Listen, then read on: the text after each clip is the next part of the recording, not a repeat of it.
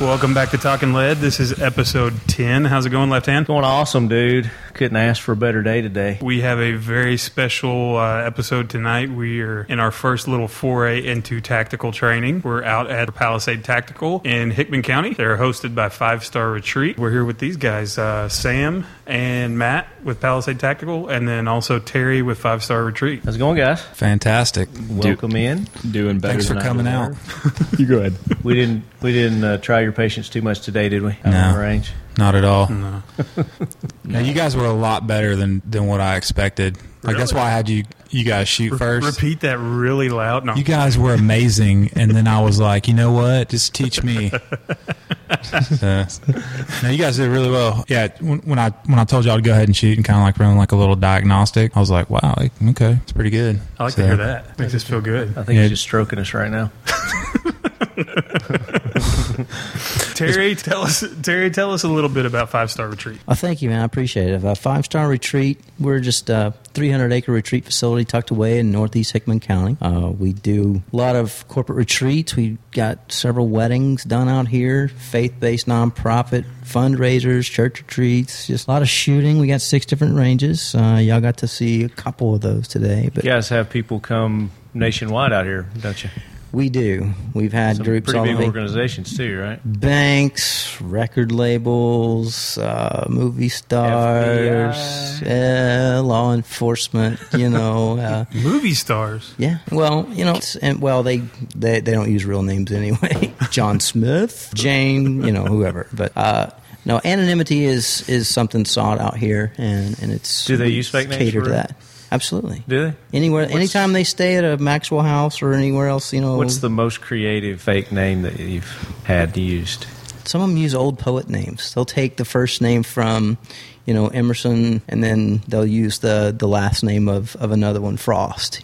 So they'll kind of mix it up. But that's not very creative. Sure it is. Is it? Okay. Sure it is. Would you look for an Emerson Frost and think that it might be I think that's a country music star? Emerson Absolutely. Just sounds made up. Are they gun friendly? Everyone that comes to 5 Star is gun friendly. Sweet. No, that's not one true. thing we love. That's not true. That's not true. No, the wedding parties we kind of hide the guns in the closet, but we make it a real shotgun wedding. Yeah, that's right. No, we're really happy to host Palisade Tactical out here, and we're really grateful that you guys came. Thanks for making it out today. Appreciate it. And you'll see on the video some of the places that we got to shoot here. Just a gorgeous, gorgeous location. Well, thank you. Beautiful. How many acres is this place? It's 300 acres, again, tucked in northeast Hickman County. And the owner, Greg Goff, has done a wonderful job. He designed everything that you see on the property. But you can go to our website, 5starretreat.com, and that's FIVE, starretreat.com. It'll take you to our Facebook photo album, and you can see lots of pictures. You got some very nice pictures on there. You guys need to check it out. It's absolutely phenomenal. You drive a ways to get here, but once you get here, it's well worth it. Well, and that's part of the appeal. We're far enough away from everything to really feel like you've gone somewhere, but close enough. We're 45 minutes to an hour from Nashville. Right. So you don't have to drive to Gatlinburg to get away. Just seemed a little further for me from where I came from, but that's okay. Well, you definitely hear some banjo music on the way in. That's for sure.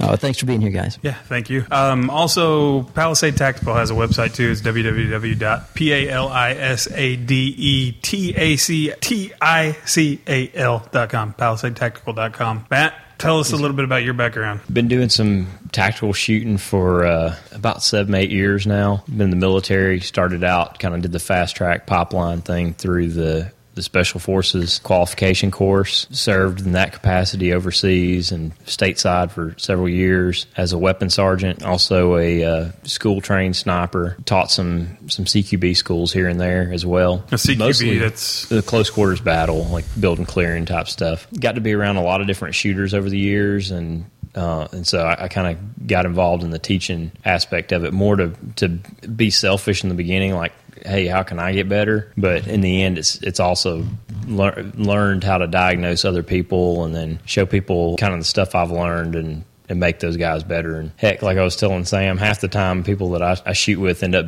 out shooting me. So it's like, means you're a good teacher. Well, I hope so. You're still active duty, correct? Yes, sir. Which is one of the reasons why we're keeping you off camera. Mm-hmm. Yeah, so when you go to the video, you won't be able to see Matt keep a top secret profile. See his nice black tactical hat, though. Yeah. Thank you. I want one of those, by the way. I like that. Sam just doesn't care. He'll wave at you in the video and everything. Sam's a friendly guy. Sam is, I meant to say this. The Glock 19 that I got, Sam's the reason I got that Glock 19. Oh, that's where it came from. Wow. Yeah, he had it on hold at the armory, and I came in there, and I was looking for it. They're like, we don't have one. I was like, crap, I'll have to wait longer. And all of a sudden, one guy comes running back, and about 10 minutes later, he goes, you still want a 19? I'm like, yeah. Because that guy back there had one on hold, but he's willing to give it up. I If you sell still to want you to buy it. I for was like, heck $200 yeah. over my price. It's because I saw your beard, and I Is that was what it like, is? you know what? I got to let this one go. It's the beard. Yeah, you got to respect the beard. Exactly. Beard's where it's at. So, Sam, tell us a little bit about your background. Well, it's a little bit different than Matt, but ultimately we kind of got to the same place, just different paths. I started out in the regular Army. I was a forward observer, which is basically you call in airstrikes, mortars, artillery, dropping JDAMs, things like that, calling in attack aviation, right there alongside with the infantry. So I did that for a little while, and then I had a buddy kind of push me towards special forces because I had no idea what it was. I was like, those guys get pretty cool stuff, so I'll go. They got their hands in their pockets, and I like that, so I'm gonna go check it out. Here I am. So I did some. Can you guys mention what branch of the Special Forces you were in?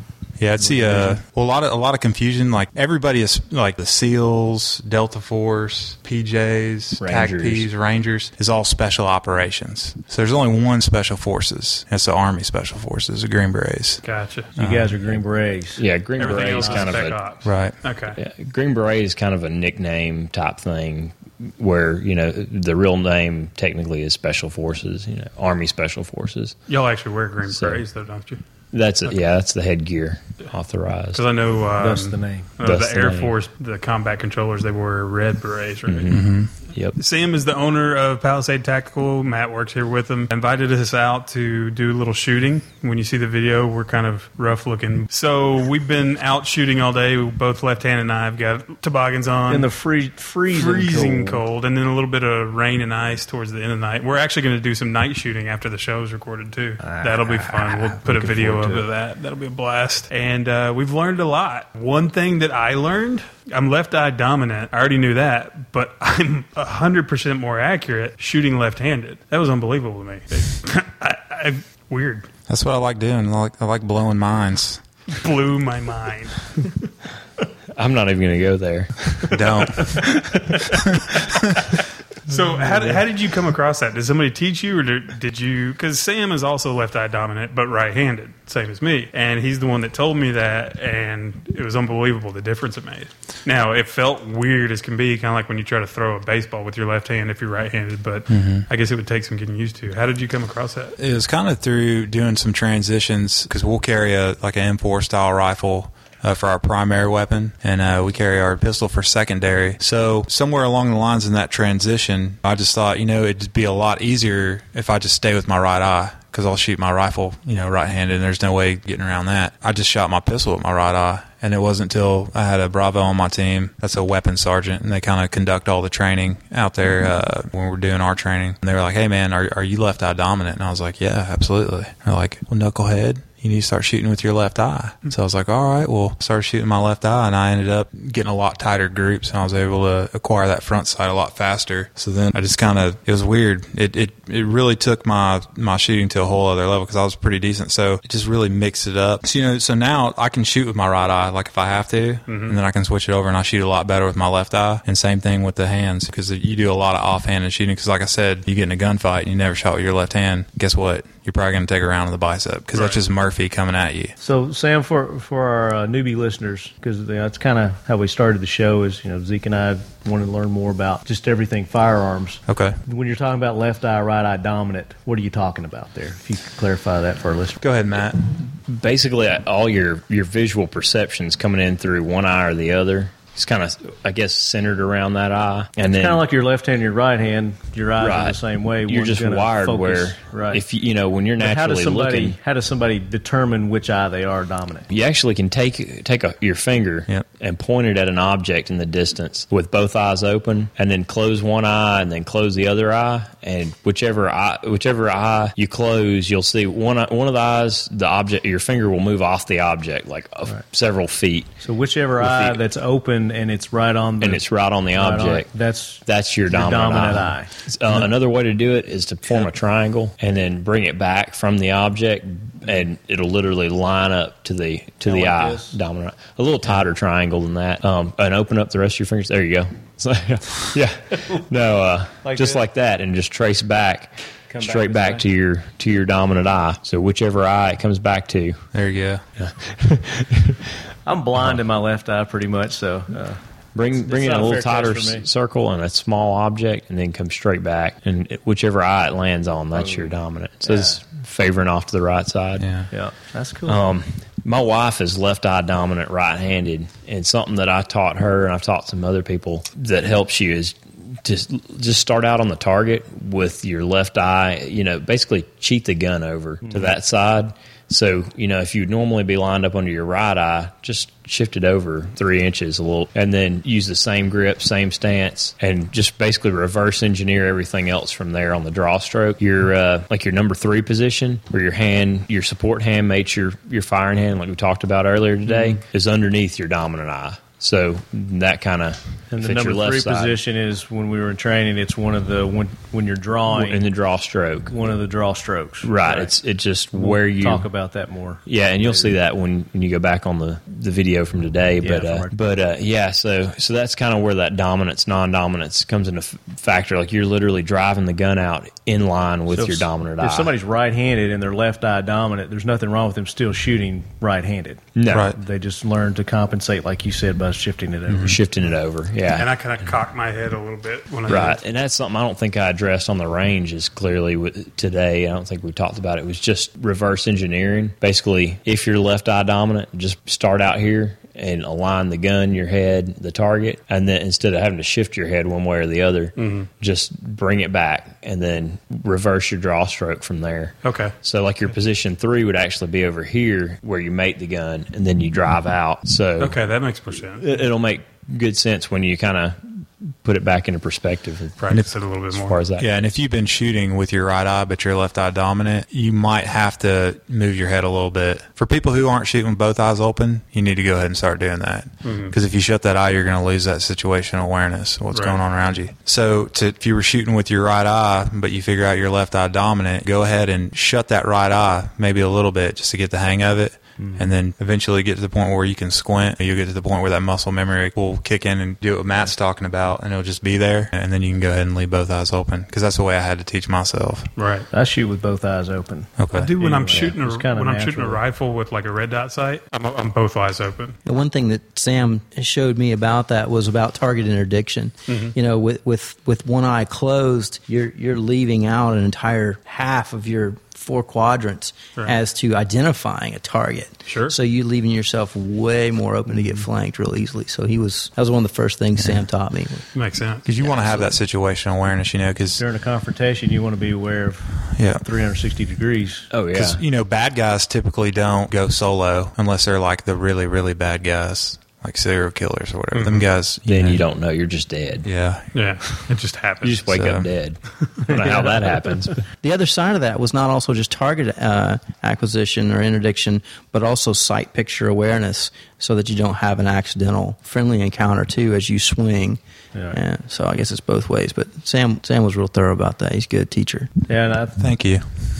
a lot of that's got to do with your training, military training. Yeah, absolutely. I mean, the quicker you identify a threat or a friendly, the quicker you either engage them or don't engage them, So Have you had any training outside of military? It's been through the military, but it's kind of subbed out to civilian instructors. But that's the way the military typically works. And that's kind of like where some of the stuff comes from, and what makes it a little bit different is Special Forces has a budget. They can go out and say, hey, this guy can shoot competitions really well, so we want him to come teach us. And this whole thing kind of evolved in this war for 10 years, 10 or more years. So the competition guys kind of got with the tactical guys. So now they're teaching the tactical guys. Now we go and try that out and say, you know what, this works really great for competitions, but for combat, I need to kind of tweak it a little bit. Right. And so that's where it kind of evolved from, and like the higher like JSOC element, stuff like your like SEAL Team 6 and Delta Force. Those guys are cutting edge. And then it'll kind of trickle down to us. After a couple of years, it'll kind of trickle down to the regular Army, and then civilians and law enforcement pick it up. So, but that's kind of changing now. People are kind of realizing that, and they're able to go through the same places that train up those higher military units, the more elite units. I know you were saying that Green Berets by trade are teachers. Right. And I did notice that when you were showing us different things, it did have more of a teaching feel to it than some trainings where it's more a talk at you, or other ones where they strong arm you into, oh, you got to do this. I mean, it's more like, okay, you're doing this. Now you need to place your hands a little bit this way. Okay, now the reason what's going to happen there is this is going to hurt when you hold your hand over this way, or whatever we talked about. But it had a very good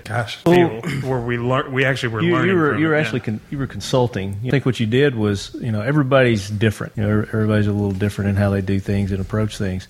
And what you did with us was each one of us, you took us aside and you just told us to start shooting. So you were evaluating, came to the table with today, and then from that you assessed what needed to be worked on. Yeah, absolutely. It's kind of like a golf pro for guns. Yeah.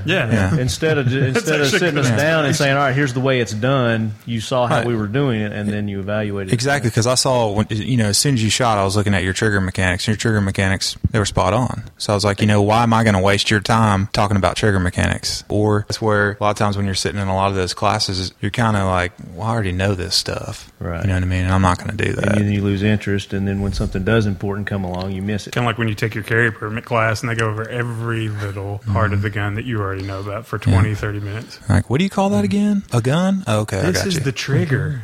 The trigger is what you pull The button to make a bullet that makes it go bang. The bang switch.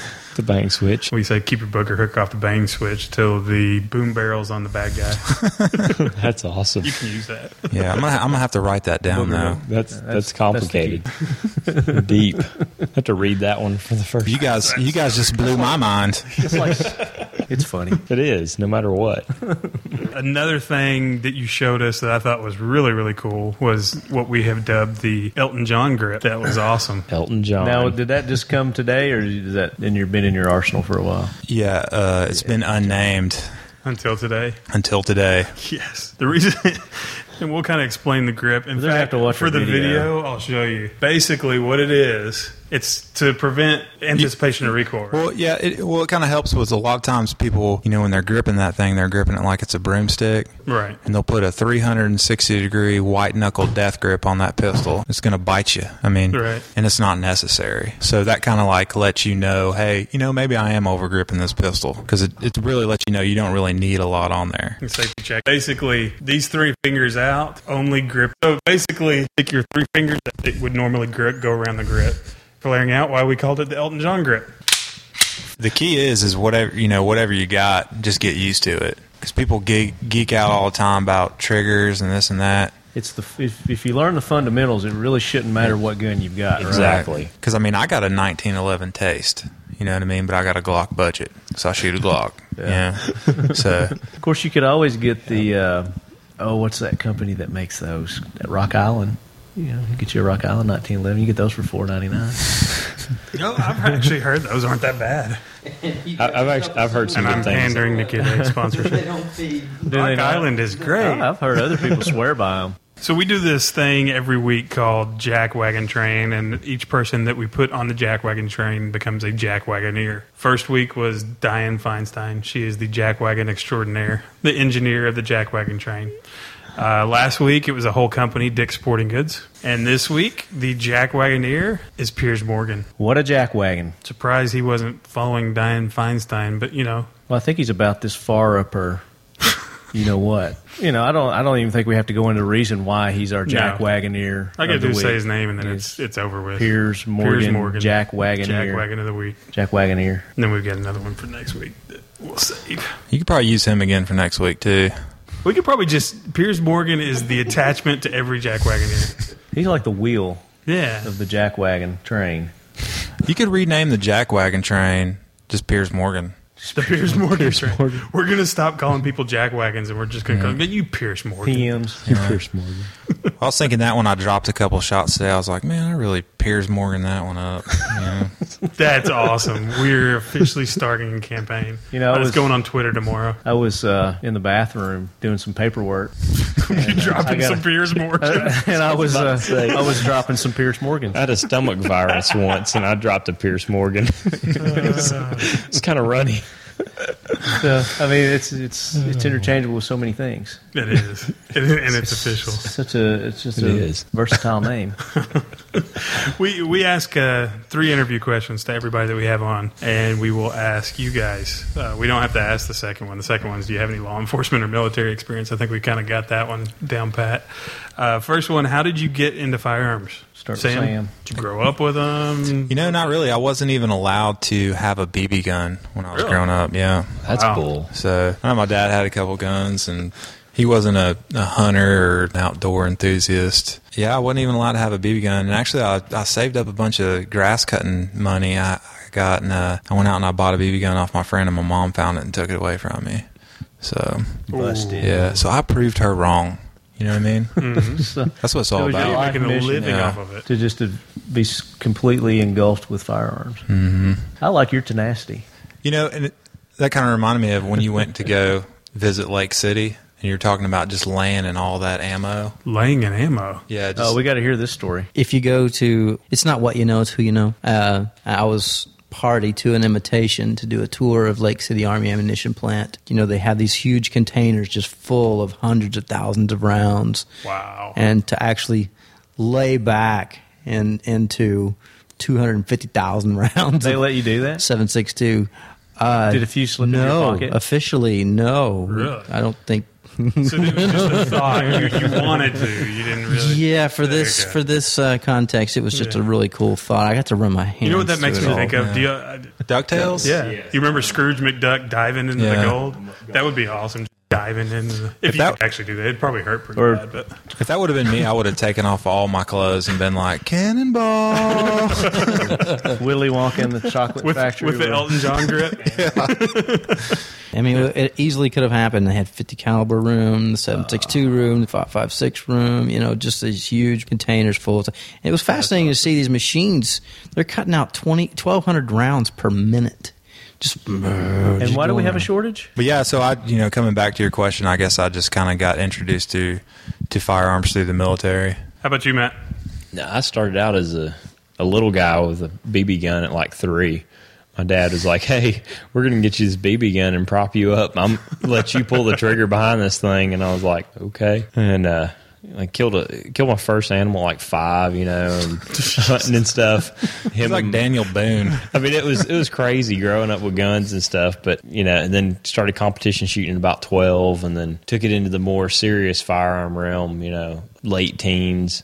Had been competitive a little bit, but I was like, man, how do you turn this over into like what's practical, and you know, how do you tactically apply it? And that led me to like, man, I like shooting guns, and I'd really like to do this for a living and go and shoot bad guys. So I was like, more than these paper targets, they don't deserve it. Something that shoots back. Yeah. So that kind of led me to my profession, and then that whole like, I just want to be good at it so I can outshoot the bad guy, and then that led me to, well, if I can teach other people, then I can probably teach myself. Right. And spiraled into where I'm at today. So, well, you could tell both of you really enjoy doing it, and that's one thing that if you are going to be teaching people, you got to have that passion for it. If you don't, then nobody's going to get anything out of it, and that's one really important thing that I saw both of you guys had. Yeah, I'll say there's nothing more rewarding than taking somebody who's never really shot a pistol, and in a couple hours they're keyhole shooting. Sure. And you just see the light come on in their eyes. oh yeah, or like I taught a school teacher once. She had not touched a gun before, and like after 2 days of a pistol class, she was like shooting, moving, reloading, Wow. you know, on the move and clearing malfunctions. And she left. She was like, "Wow, I can't believe I can do this." You know, I was like, "Yeah, you can. You come from that background, never touching a gun, and now here you are running and gunning with the best of them." So I mean, it's easily doable, and it's fun. It's so rewarding to see that transformation, in a person's skill set. Y'all mentioned earlier competitive shooting and how it's kind of evolved between tactical training and competitive training. Is that something y'all are going to look at, doing also? Maybe some competitive events up here? Mm-hmm. Yeah, I'm really excited about starting to get into the IDPA IPSC tournaments. Yeah, I think I'm going to do IDPA next week because it's every Tuesday at the Army, right? It is. Yeah. I'm thinking about doing that if I can free up the time. Cool. Are y'all going to come up with a class maybe, like for competitive shooters? Somebody who wants to get into improving that aspect of their range? I probably won't do anything like that just because it's not my background. Mm-hmm. Like, I'm more about tactical shooting. Somebody was wanting to, shoot IDPA tournaments and have never really had any kind of formal instruction on shooting a pistol. Then I could help bridge that gap because basically it comes back to the fundamentals. Mm-hmm. Right. Well, I know the 4-step draw that you were showing us earlier. I see all the people in the IDPA matches and IPSC, and they're all doing those motions when they're doing the competitions. So that was pretty neat. Yeah. Barry, what about you? How'd you get into firearms? I'm from Texas. Yes. Enough said. That's it. Texas, Right. You're born and you're handed a 22 out of the womb.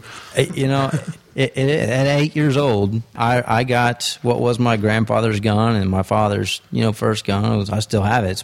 I shot it this morning, my little pump 22. Living on a farm, being around rattlesnakes and critters and, having to watch after the livestock and what have you. We'd get $20 a pelt for every coyote that we took the rancher, because if you've ever had to stretch a 4-strand barbed wire fence, you don't want to do it every other week. So it was a way of life. It was a tool. You had a hammer, you had a pair of pliers, you had a gun, you had multiple guns, shotguns. How to properly use. I shot my very first shotgun, a 12-gauge pump. It's a Model 97 Winchester, riot gun, 12-gauge shotgun at age 4. With help, of course, but to really understand. 4-year-old. No, I fell back 6 feet, but I hit that oil can on the fence post, and it was important to understand the significance of that piece of metal, that metal tube leaned up against the back door or up over the mantle, wherever it might have been at that particular time of the day. If you teach your children at an early age how to use a tool, how to use a hammer. Guys, why are we talking about banning semi-automatic weapons? Hammers, blunt instruments kill twice as many people every year. Knives. But it's a tool. It's really what it is. And any operator, anybody, law enforcement, it's a tool. Then, after you learn it's a tool, you can figure out how to have fun with it, And so we'd have all kinds of ATM hunts, out on the farm, anything that moves. It's just good times, But you got to learn. I can't even remember. I think I was 6 or 7 when I first got introduced to the 10 laws, of gun safety, the 10 rules. And you live by those. You can, everything you think about. And it carries over into other things. It's a matter of safety, consciousness, awareness that as you operate a tool, be it a router, a table saw, a hand drill, anything like that. I honestly find myself reverting back to, hey, that's kind of like a gun. I need to be careful and not point that nail gun at somebody. Right. It's just a nail gun, but hey. So it's very important. And again, it's just part of life. Growing up, and I'm very thankful for that upbringing. Yes, sir. Now, Terry, do you have any law enforcement military background? I do not have the honor of any type of uniform in my background, and that's how I see everyone that wears a uniform of any kind, be it the security guard at the mall, our sheriff's department, our military, law enforcement. They have my utmost respect and appreciation for their service in making my way of life possible. So, hats off, salute, thank you, everything. But no. Absolutely. Yeah. Not in my background. Brother. And thank both of you guys for your service. Definitely. Sam and Matt, thank you very much. Appreciate it. Thank y'all. Yeah. Also, thanks for paying your taxes. I was going to say thanks for giving me a Edit job that I out, like to do. That's the way I consider it. Yeah. One of the things we talk about on here is pop culture stuff that involves guns, whether it's music, video games, or movies, or TV shows. And we ask everybody what their favorite, be-all, end-all pop culture thing. Like we were shooting on the range today, you said Magnum PI. Oh, there we go. I think we already got Sam's. That's like my all-time favorite But his was more because of the TV mustache. show. Not so much the guns. Yeah. Yeah, Terry's Terry, ready. go first. He, Oh, it's he's easy. got this nailed. It's easy, man. Quigley Down Under. Quigley Down Under. Quigley, I never would have thought Another that. Tom Selleck. Listen, right. hey, I tell you what, when he yanks up that sharps and just drills that bucket, I mean that as a youngster, that made me immediately go, how do I do that? Right. I want to do, yeah. Man, I it have was not just- thought of that wanna movie go to in Australia. years until you just said that. Well, but guess what? I mean, it's a single shot rifle Yeah. that just reaches out there, and I mean, ever since then, I've been enamored with long range shooting. Ever since then, That's I got to go to the NRA, the Firearms Museum, and there it sits. It's Really? right there. Oh, it's in The the actual, museum. the same rifle. And when you go to the NRA headquarters in Virginia, right outside of D.C., you can see Matthew Quigley's the actual Sharps rifle. It's got the rear tang, elevated sight, and everything. The octagonal barrel. Yeah, Tom Did you get a Selleck, he's a picture? board member of the NRA, right? I'm not sure. I think he is. Could We be. need to look that up. I'm gonna have If he's to not, say- I'm going to be disappointed.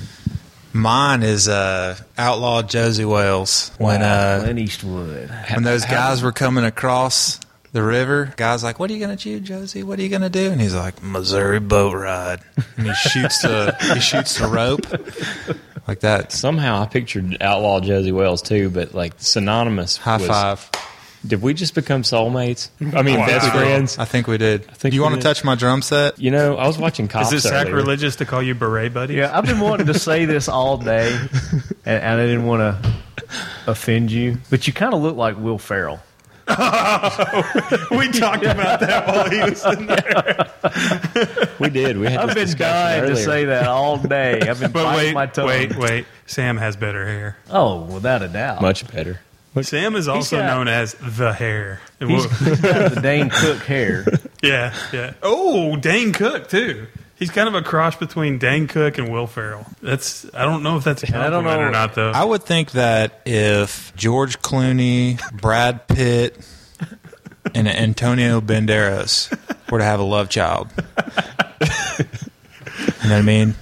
Conception being in a tanning booth.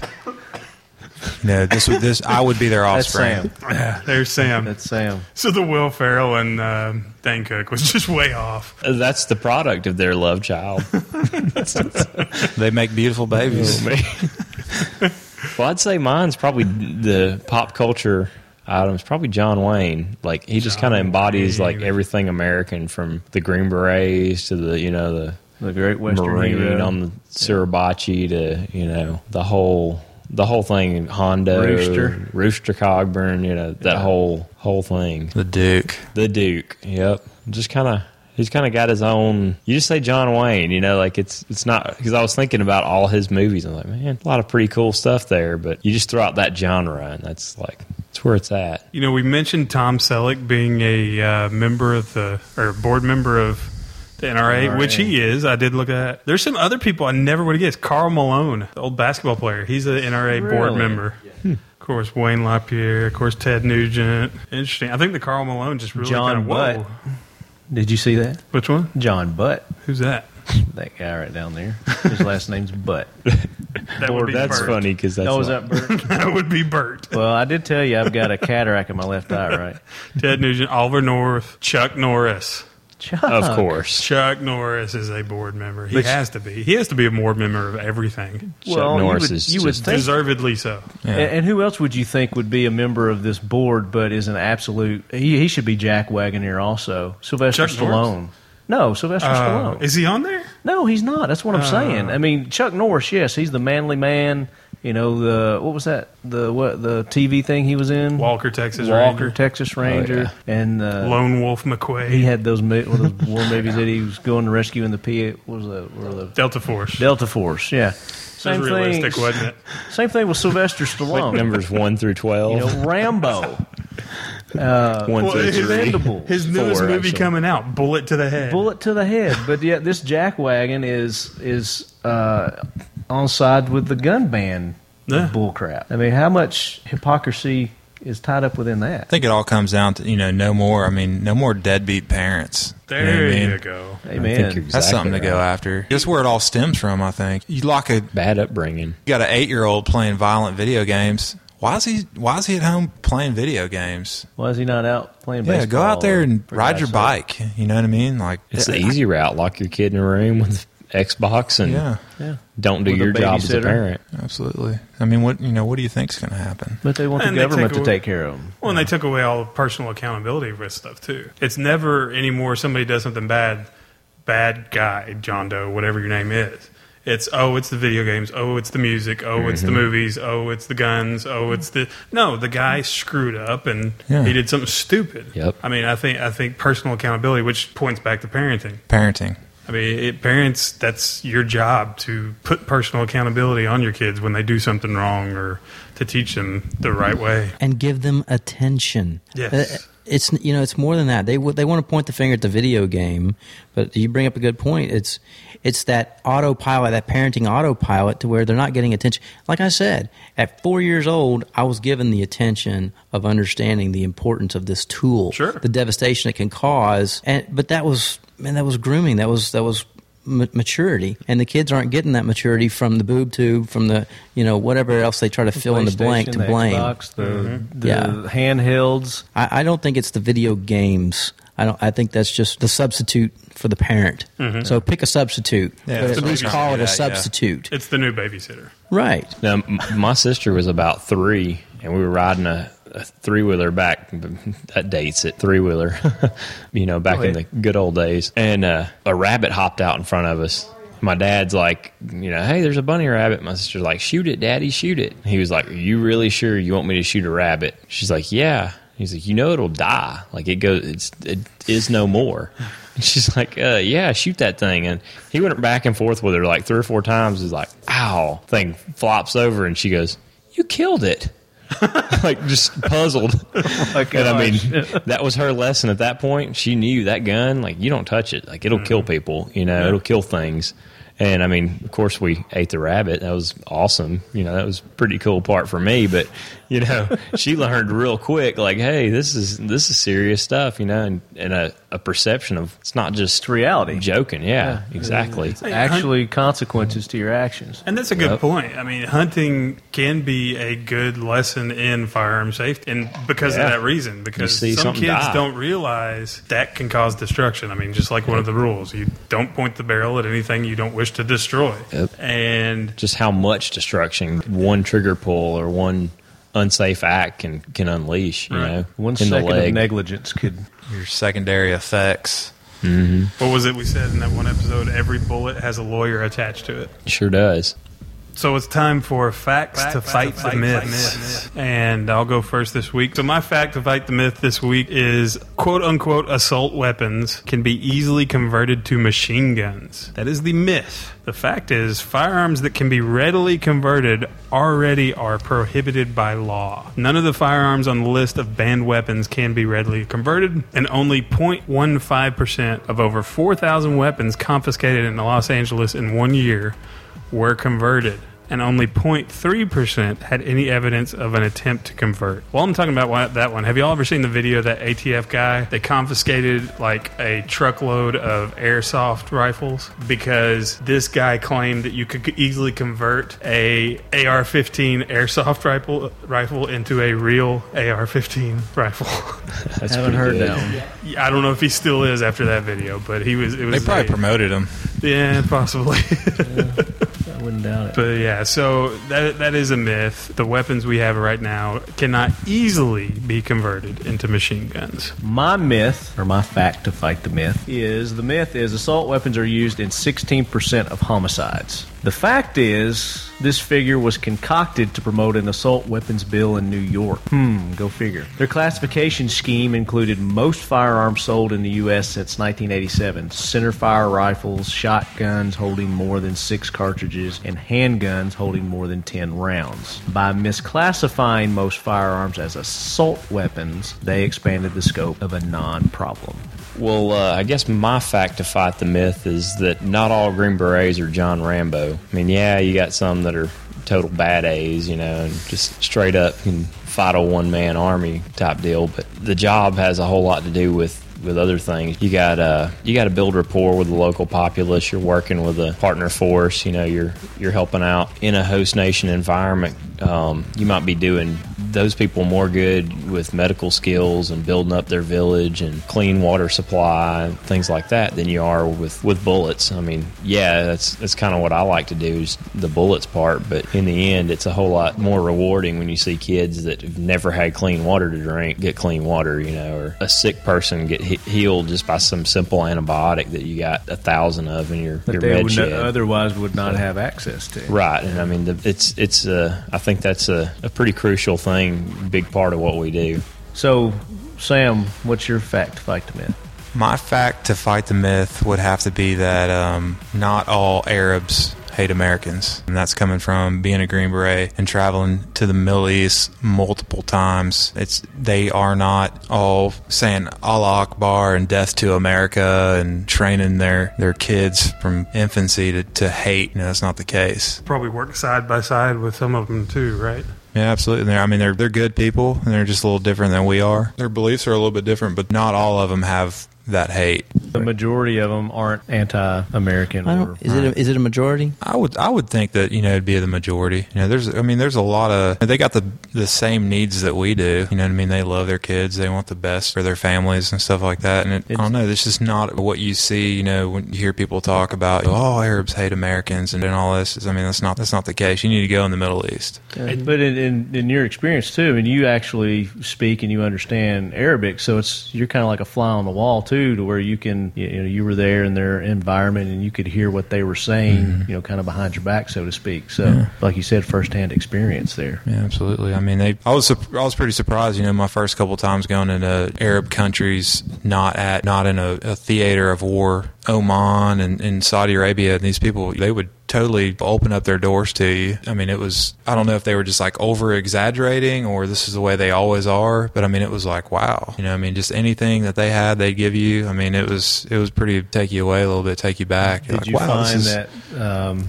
the people that you did make contact with, that they were interested in American way of life? Did they want to learn more about, try to understand? Some of them did. Some of them were pretty interested. And then, some of them were kind of like Americans that don't want to learn other cultures. Yeah. You know what I mean? They're like, all I care about is my culture. That was pretty much the same. But yeah, they're not all bad. Basically, what I would like to get at. Back to what you were saying about about the whole. Not every Arab's out there to kill you. They've got kids. They got there's old women and there's little children, and like probably the worst thing to me about being overseas was like seeing a little kid my son's age digging through the trash and like playing with a water bottle in a trash pit like as big as this building, just going through it. And I'm like, man, riding by on the gun, I was like, oh my God, that kid is like my son's age right now. And I was like, this is the reason that I'm over here, is to try to help these guys. And it feels bad, when you see that. They're still guilty. People, you feel guilty and then you feel proud at the same time. Yeah. You realize I think you really have to leave America to be able to appreciate it. Go to some of these third world countries and look around and you'll realize how good you got it. Yeah. But, boiled down to a nutshell, is at the heart level, hate by any name is still hate. It's incumbent upon us to kind of not hate these people because they believe a certain way, because that's what we expect of them. Don't hate us. We're dealing with that in our own country. People that hate guns want others that enjoy them to not have them and enjoy them. Doesn't that boil down to the same thing? Well, isn't that topically what it's all about? It's synonymous. So thinking back at your times overseas, it doesn't necessarily have to be overseas either. What's one story or event that really sticks out? I don't know, there's so many of them.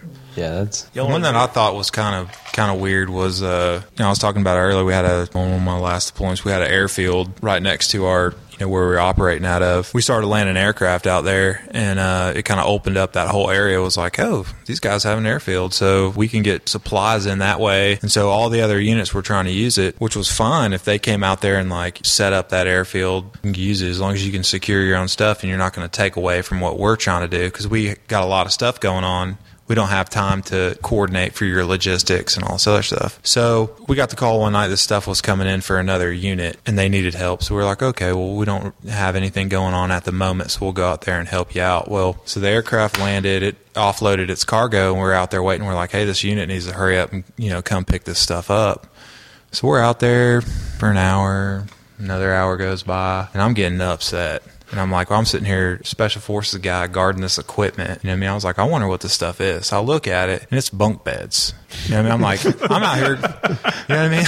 Like, I'm out here in the middle of this airfield guarding bunk beds. And then just as soon as I close the case on it, some bullets start flying over my head. And we started receiving small arms fire. And I was like, that's great. Thinking in my head, I'm going to die.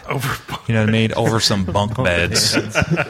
So, Wow. It's pretty good. Were they handcrafted? I hope they were. I hope those were the nicest bunk beds of all bunk beds. In the history of bunk bedded. Yeah, so I almost died over They some were bunk beds. IKEA bunk beds. They probably were IKEA bunk beds. That'd be the way I go down. Wow. Trivia from last week, we asked in Mr. and Mrs. Smith, when they're fighting in the living room, what gun does Angelina Jolie pull out of the fireplace? And the answer is a Beretta 92G Elite 2. So if you got that right, you have been entered into the next drawing, which will be a prize from Palisade Tactical. Very, very generous gift from Palisade Tactical. Sam? 2-hour free training session with Wow. Palisade Tactical. Wow. Covering anything you want to cover. That's huge. That's awesome. Very, very cool. As long as so it's I'm not... eligible for this, right? You gotta look in the rule book. 3-hour training, and we're about to go night shoot.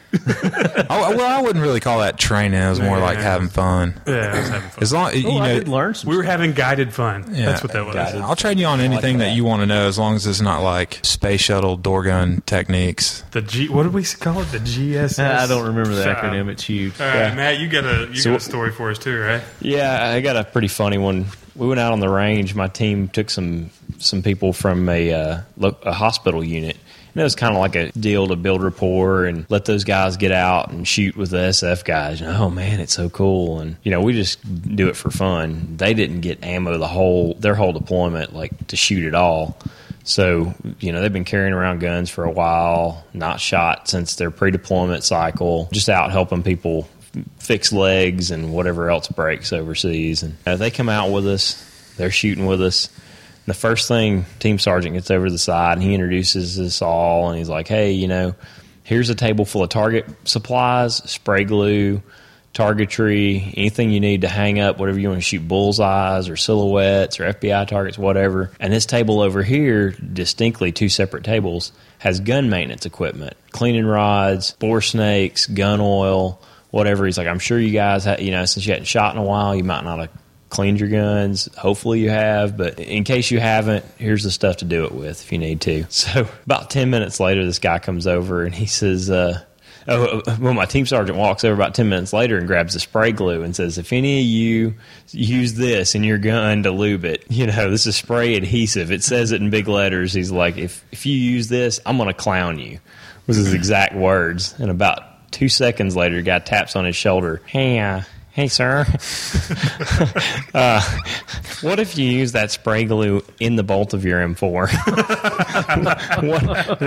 what if you didn't just use it in there once? You put about 4 squirts in there. So he had actually opened his bolt, locked it to the rear, sprayed it inside, then let it go forward, sprayed it in there, and cycled it a couple times and sprayed some more in there and was like, then gets this, like, it didn't cross his mind that white stuff was spray adhesive.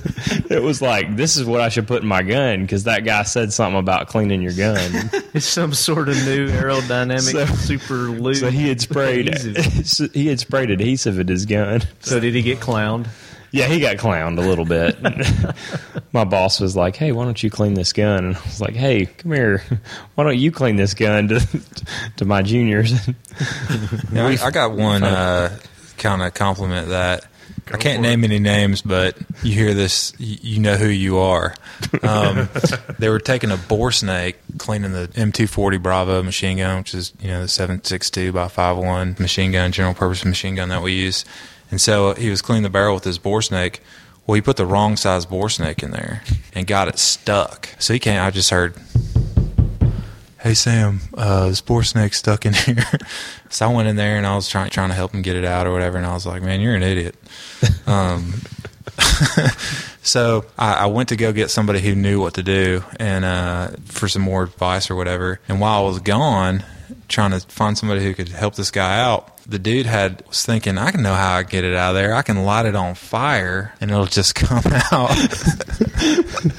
So he lit that boar snake on fire, and pretty much the whole barrel just started just going crazy.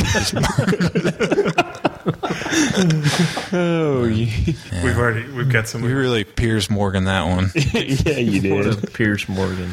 We got the winner from last week when 10 Outdoors 9 was on the podcast. And the question was, how many Glock magazines does 10 Outdoors 9 have? He said, he was very generous. He said we could get it within 25 of the right answer. The right answer was 120. We got a few people to answer within 25. And the winner was from Twitter, 9x18. So if you're at 9x18 on Twitter, you have won that autographed Nashville Armory hat from 10 Outdoors 9. Congratulations, 9x18.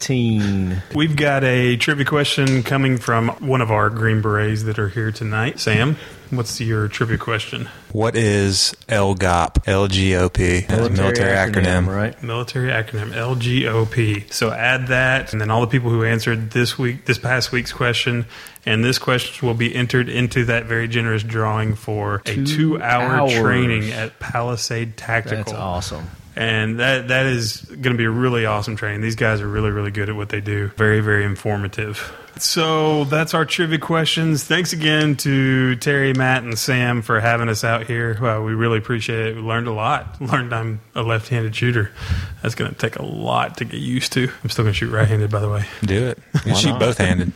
Yeah, I can learn both. Shoot both. Yeah. Get two gats. I could be a real badass then. Yeah, and that's something else I was going to tell your listeners. Like, if you haven't shot off-handed yet, you need to go ahead and start doing that. Under proper supervision. Yeah. The point you made really hit home. Because it's like we said on the last episode, if you ever do get in a firefight, it's not like you're going to have the time to stop, get ready, point, aim. Hang on just a second. Let me wait. Yep. You know, that doesn't happen. So gotta be a it's not reflex. like you don't know your right shoulder, right biceps can get shot and you can't use your right arm anymore. And what happens if both arms get shot? You got to fire with your feet. That would be awesome. Is that going to be the news? Have you seen the video of that guy doing it? Are you serious? There's a guy that does it. He's got no arms. Wow. You can YouTube it sometimes, like double amputee shooting a 1911. He loads Accurate? it. Oh, he loads it and he's shooting it off. He's laying on a car hood. I'll be YouTubing wow. that tonight. It's pretty cool. Yeah. That's awesome. It's impressive. Pretty cool. YouTube that too. You can check out Palisade Tactical at www.palisadetactical.com. You have a phone number, business number they can reach you at? Absolutely. It's area code 615-430-6824. All right, Terry, can you give us some information on 5-Star Retreat? Absolutely. You can visit our website at www.5starretreat. That's FIVE, all spelled out, 5starretreat.com. From there, you can go to our photo album on Facebook. Please like us there on Facebook, but take a look around, see if this could be the home of your next event. We would love to have you, but we really want to thank you guys again for coming out to our place. We hope to see you again. We're going to make some range improvements out here as well. And people can rent the cabins for like their family vacation too, right? Yeah, if you go, all the rates are on our website. The cabins are very inexpensive for what they are, as you guys can attest. I mean, we're out in the woods, yes, but it truly is 5-star rustic. It is. Yeah, Unbelievable. and it's about the equivalent of getting a chalet out in Gatlinburg. Come use our stuff. We're not going to wait on you hand and foot. We're not a resort. We are a retreat. So come, bring your stuff, leave it like you found it, enjoy yourself. This place is a lot nicer than some of the chalets I've seen in Gatlinburg. Well, Greg did a great job, and thank you very much for those compliments. He sends his thanks. He's sorry he couldn't be here today. And to top it all off, y'all are super gun friendly with ranges and long range shots and all kinds of cool stuff. We're wedding friendly too, yes, but we love to shoot ourselves. Shotgun wedding. You got it. Go to our Facebook page. We've got a link to their Facebook page and our Twitter.